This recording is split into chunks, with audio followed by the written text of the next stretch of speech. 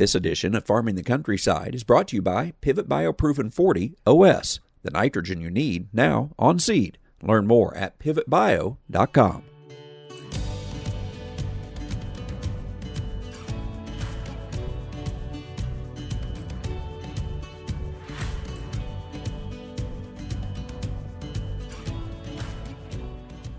Welcome to Farming the Countryside. I'm Andrew McCrae.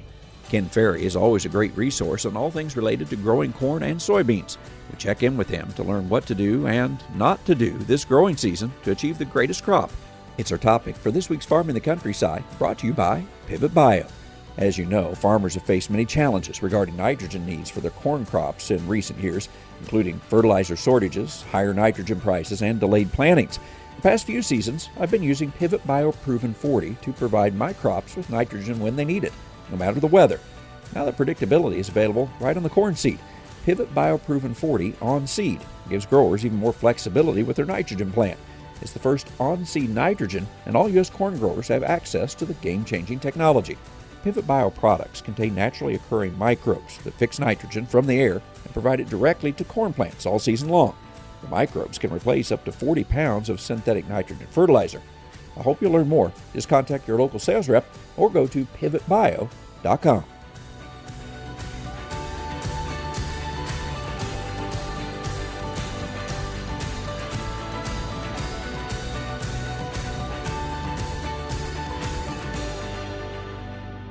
Corn and soybeans are an important part of many farming operations. In fact, we hooked up our corn and bean planters this past week, although I think we'll still be waiting a bit to get in the field. Over the years, Ken Ferry has become one of the leading minds that helps growers achieve the best crops. Ken has many growing seasons under his belt, and he's constantly evaluating a multitude of practices and products. I always enjoy the chance to catch up with him and get his insights on what he sees and the advice he can share. Ken Ferry with Crop Tech Consulting, Hayworth, Illinois, joins me. Ken has been on our show usually about this time of year, every year as we think about planting season. Ken, number one, thank you for joining me again. And secondly, if people have not seen this yet, really nice article in Farm Journal magazine, the January issue, certainly talking about crop issues, but a little bit of your background. And I didn't know about your start. You started near Cresco, Iowa, started a co-op, and was it an incident at the grain leg that made you decide, I want to do something other than that job? Yeah, I was happy with that job. I mean, was my first job out of high school, but the incident with the grain leg is still in my mind. So yeah, it had an influence with me. It sounds like you were digging out the pit and digging it out from rats and all kinds of stuff. Is that right? Yeah, the grain leg. In this case, it was full of mainly rotten soybeans, and how grain legs are in those older elevators. Got moisture down in the legs, so that didn't help anyone. We had to go down there and clean that all out. And yeah, we had some furry friends in there with us. Well, hey, how did you wind up over in Illinois then? I always thought that you grew up in Illinois, but you grew up in Iowa. So what was the transition to get you over to Illinois then? It definitely was a job. Back in that time when I did graduate, and with plans to come back to the co-op where I was at, or hope to, it was in the crash of the 80s, and financially the elevator was struggling. So I went on a job hunt. So through a headhunter or job placement service, went and did a series of interviews across the Midwest, and chose a job here in Illinois. And you've been doing that ever since then. It continues to grow over time, hasn't it? Yeah, my original plan was to move to the location in Illinois for 3 years and then move back to Northeast Iowa. But that's been almost 40 years ago, and I haven't got back yet. Well, we're going to jump into some of the things that some topics we talk about every year, but some new. I am curious, though, every season, of course, is unique, but were there any things that you saw last year that were either new or reminded you that, hey, we need to think about this going into this year? We talk a lot with our customers about, scouting, right? And we kind of try to drive home that every farm operation, no matter how big or small it is, it needs what we call a pest boss. that's one central person who's responsible for all threats against the farm, and mainly being weeds, insects, disease, that type of thing. So as a consultant, we can call one person, get a straight answer. What's happening? Has somebody been watching this, scouting that type of thing? And that one person then can put together a team of, we call it the pest team, that is basically watching all the fields and keeping track of everything that's going on and reporting back to the one person, the pest boss. In some of the smaller operations, that whole team may be me, myself, and I, right? And, as far as it may be one person doing it all. And a lot of other operations, it may be one person who's responsible, but 2 or 3 other people that they may have other jobs on the farm, but when it comes to scouting, they're called in to help. So they may be working with livestock, or they may be doing the mechanical operations out there as far as getting the equipment ready, something like that. And they get called into that job. Or it may be the seedman, the guy that sells them seed. He may be helping scout, or their local retailer may be doing some of that. But in the process, that somebody is watching those fields all the time, so we don't get caught and we're starting to do things by kind of the reactive side. You want to be proactive with it. And part of that is understanding your disease pressure and stuff like that. So last year, a lot of people, a lot of effort in the Midwest was thrown after tar spot because of how tough it was on us, especially down here in Illinois in 2021. And we hardly had any, so guys sprayed twice and guys did a lot of different things to keep the tar spot out, but we really had very little disease pressure.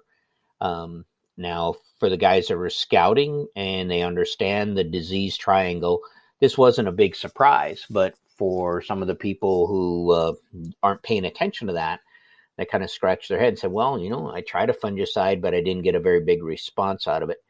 And that team there is probably likely not to be watching for it in 2023. And the reality is that tar spot's still out there. It's just the environmental conditions for us this year were not in favor of that disease. So when we think about insects or disease, and again, thinking about the disease triangle, what were the conditions like? What created the problem in 21 and why didn't it show up in 22? The team needs to understand that. It makes the scouting a lot easier, and it makes a lot more sense, so they aren't confused about why they didn't see the same things a year later. As we speak right now, we are on the cusp of planting season for most areas. I think a lot of areas have still been very cold, and if you go in the northern Corn Belt, still have some snow. What should I be thinking about as far as when I put seed in the soil? There are certainly times when it may seem too cold, but what have we learned about the right and best planting date? When it's different for corn and beans, of course, and what we've always told our customer base, we plant corn based on soil conditions, not the calendar. So if those conditions are perfect, we're above that 50-degree mark in the soil, and the soil conditions are right, they're not too wet, and that's the 14th of April, we're putting corn in the ground the 14th of April. But like this year, we didn't get there until the 8th, 9th, really the 10th of May down here, when conditions were a green light to go. Now, some corn did get planted into April, and it had a tough time. I mean, we had to hoe it to get it up, and then you had that tough stand where you're trying to decide, do you keep it or do you start over, or what do you do? And as we go through many yield maps with our customers, we're actually just finishing up last year's yield maps, quite a few. Matter of fact, the majority of them, the May planted corn was 30 bushel over our April planted corn. And that leaves for some frustration for the grower, because, as books would tell us, April 22nd is kind of the optimum planting date. And May 9th or 10th, you should be giving up yield already. But this year, May 10th was probably the prime time to be putting corn in the ground, because the conditions are right. Corn came out of the ground in 5 days, which led to higher ear counts, which led to higher yields at the end. And pushing corn tends to work against you. So right now we always kind of talk about, can we plant our corn in 5 to 7 days. Now, it may take a month, right, to get 5 to 7 days of good planting, but if it takes you 10, 15 days to get your corn planted, you need to reevaluate that process, size up the planter, go faster if you have a higher speed planter, that type of thing. But the guys who can get it done inside of 7 days usually can wait and be patient and wait for the right conditions to plant their corn. When it gets stretched out there 2 weeks or more, they have to push it on the front end, or they're going to be dragging on the back end to get all their corn planted, to find enough days of planting. Our growing season is longer, but our days of planting is shortened up due to the amount of rainfall we've had through whatever you want to call it, climate change or whatever, but we deal with more of these stop and go type situations. Now, soybeans, on the other hand, got a lot of room there, right? As far as we've got a lot of beans have been planted in April before, and that's our highest yielding soybeans here in the Midwest, if we can get them in there and get some pre-solstice flowering. So the question comes back, maybe we should give up on planting corn in April, throw all our beans in April, and then wait till May to plant our corn. And it's not a calendar thing. You plant corn, if conditions are perfect, 10th, 15th of April for corn, you put corn in the ground. But you can cheat the soybeans, and we can lose a third or even half of a soybean stand and still be within 90% of our yield goal. You can't do that on corn, right? You gotta have the ear count to get the corn yields that you're looking for. Right. I know what you mean about those planting days. We planted all the corn in 7 days last year, and that stretched from late April to early June. It took a long time. One of the things that you've written about here about some of your Big Ten agronomic lessons, soybeans respond to environment. They don't always respond to management. Talk about that for a moment. Yeah, and that, in our research trials, we're looking at all different things that we could throw at corn and soybeans. And corn responds to management. Soybean tends to respond to the environment. So it's a little bit frustrating from that standpoint, because you can be a high-end corn manager and put some of those same practices to soybeans and not see a response. And we think about starter fertilizer, for instance. As we work with starter fertilizer on corn, we see some pretty decent responses. It is tough to maintain a consistent, repeatable response when we're talking about soybeans to starter fertilizer. I know I could pick through our data and I could find responses, and we get visual responses. That's easy to get. The beans are taller and greener and look better, but then to actually put that in the scale cart and get an actual measured weight response, that's kind of tough to do. And fungicides the same way.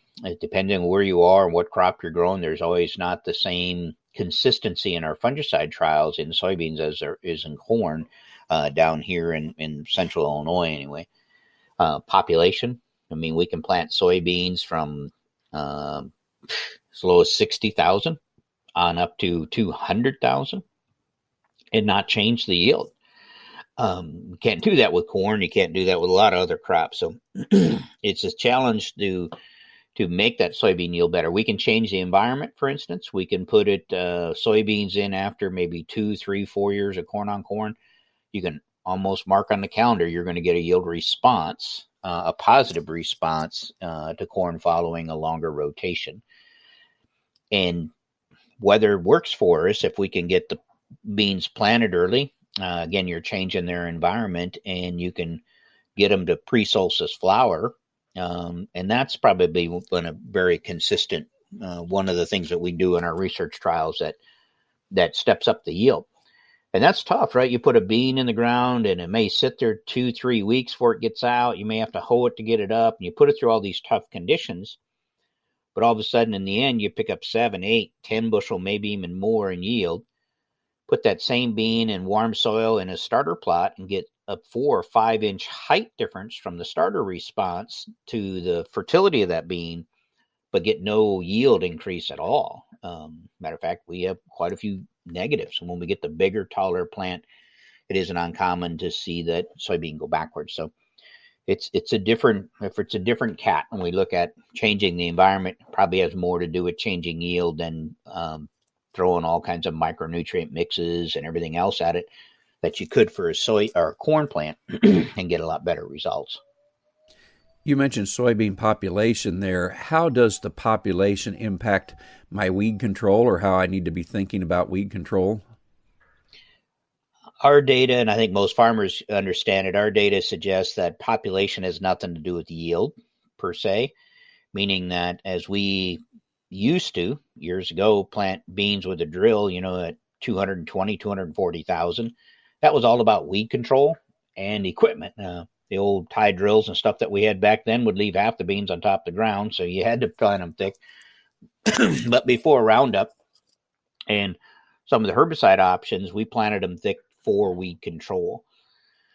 Today, we have a lot of different options when it comes to managing the weeds. So, again, the population isn't as critical. And we know that as we work on our row spacing plots, all the way down to 120,000 planted population, we just don't rattle yield. But at 120 or less, you're going to start dealing with more weed pressure, especially in your wide rows. So a situation where that has to be part of the equation when somebody talks about going on down to ultra low populations, sub 100,000 type things.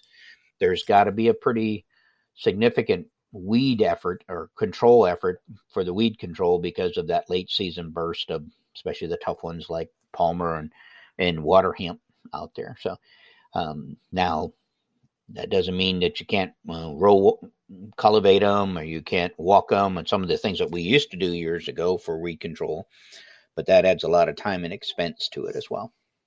Along with that population discussion, just thinking about spacing, both beans and corn, have you found that there is, let's say, a perfect spacing, or does it matter so much by population and year that it's hard to pick out any trends, whether it's corn or beans and the row spacing on them?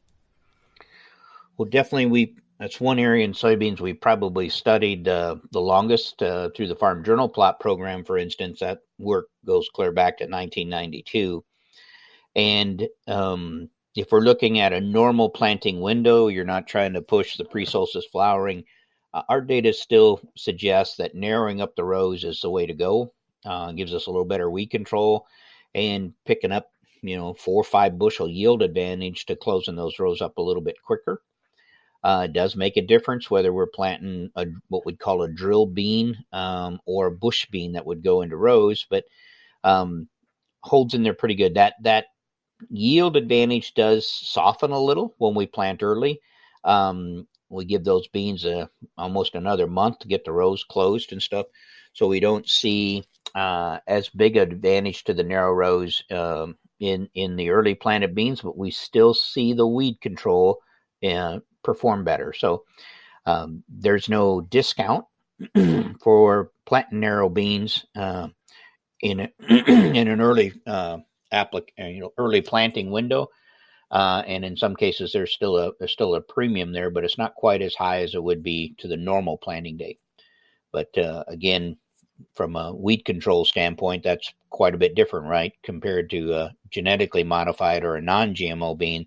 The non-GMO bean is our tougher challenge to manage the weeds because your options are somewhat limited. So while you can focus on early planting and lower plant populations, you got to still manage the weeds, and you don't have as many options in the non-GMO side. So narrow rows fits there with our customers better and keeping things under control. What about on the corn side? 30s versus 20s, 15s, twins? What have you found? Of course, our biggest market territory would be 30-inch rows, and then from there it's kind of split between twin rows and 20s as the next row spacing. We don't have a lot of 15-inch corn. And as we narrow up corn rows, kind of 2 reasons for it coming in. And one is that you have some very fertile soil with a good water supply. So either you're dealing with irrigation or a deep water table, you're close to the water table, and there you're swinging for the fence. And narrow rows allows us to push those yield goals and go higher. And I'm not talking about, 20 bushel higher, but 7 to 10 bushel is pretty common where we can push it out. The other place is actually the opposite end where you don't have the water supply. And you would like to close those rows up and get them closed up a little bit quicker, but to do it at lower plant populations. But as we study narrow row corn and corn populations, the one thing we have to always keep in mind is once we capture 97% of the light. So if I was to be in your field when it was tasseling, that's the last leaves are out. You got your maximum leaf area index. And I was to squat down and look down the row, I should see about 97% capture. You should be 97% of the ground should be shaded. And if it is, we can tell with a high amount of accuracy that going up in plant density isn't going to change yield. You're going to have to get an increase in yield with fungicides or your nutrient program or insecticides, but you're not going to do it with plant density. So when we talk about narrow row corn, the major secret or the major thing that you have to think about is leaf architecture. Some of our older genetics are very pendulum in nature. The leaves are horizontal. And when the rows close, they close pretty quick. They maybe even close before the tassel gets out. With some of the new genetics today, they're a little shorter statured and they're more upright in their leaf architecture. They may never close the row in a wide row. So sunlight may always hit the ground.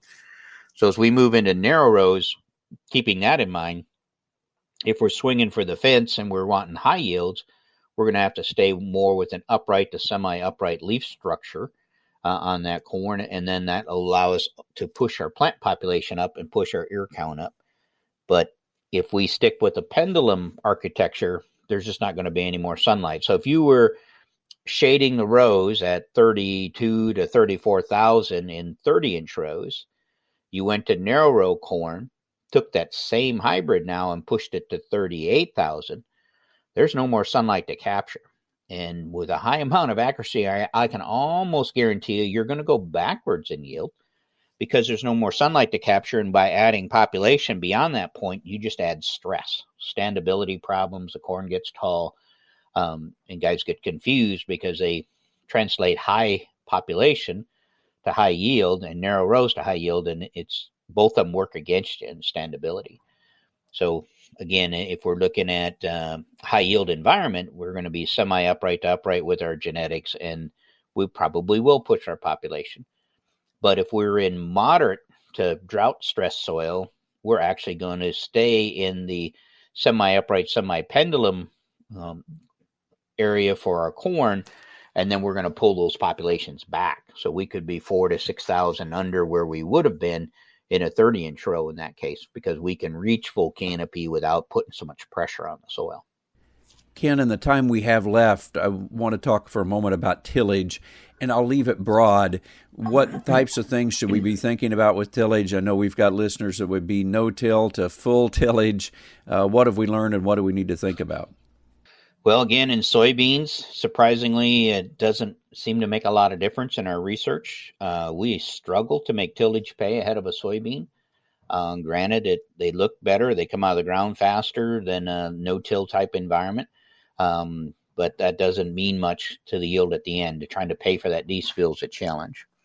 In corn, we push pretty hard for our customer base to get themselves in what we call a vertical format, trying to do as little horizontal tillage as possible. In this case, keeping it in a vertical format. Of course, no-till would fit into that. Strip till would fit into that. And then there's a lot of tillage tools out here that are vertical for the guys to use, so we can do our chisel plowing in the fall and level in a vertical format in the spring, trying to get the root system to move down.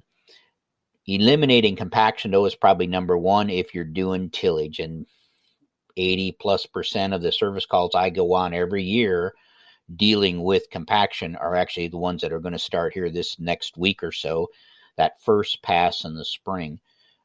Growers get a little gunny and they make a move and they want to plant, but the field's not ready, and they know one pass with a soil finisher or disc, we can get it ready, maybe in a half a day or so to plant. And if we're out there planting or running those tools when there's too much moisture, we put in a compaction layer. If we run them when they're dry, because they're horizontal tools, we'll put in a density layer, and that will give us a little trouble. But compaction layer is that gift that just kind of keeps on giving all season long, where if we're too wet, we're in trouble. If we're too dry, we're in trouble. So most of the compaction we'll deal with is going to happen here in the next 2 to 3 weeks. Ken, I always appreciate the time and the tips. I know I use it on my farm, and I hope others do as well. Glad to be with you today. Thanks for listening to this week's show. Remember, you can hear these shows in a variety of ways at farmingthecountryside.com, on many local radio stations, or your favorite podcast platform. And if you miss one of our shows, just use those platforms or the website to go back and catch other topics of interest. We try to have a variety of guests who provide information impacting many parts of the ag industry in rural America. So I hope you'll find value in going back and finding some of those podcasts that are of interest to you. I appreciate you joining me. I'm Andrew McCrae. I'll catch you next time on Farming the Countryside.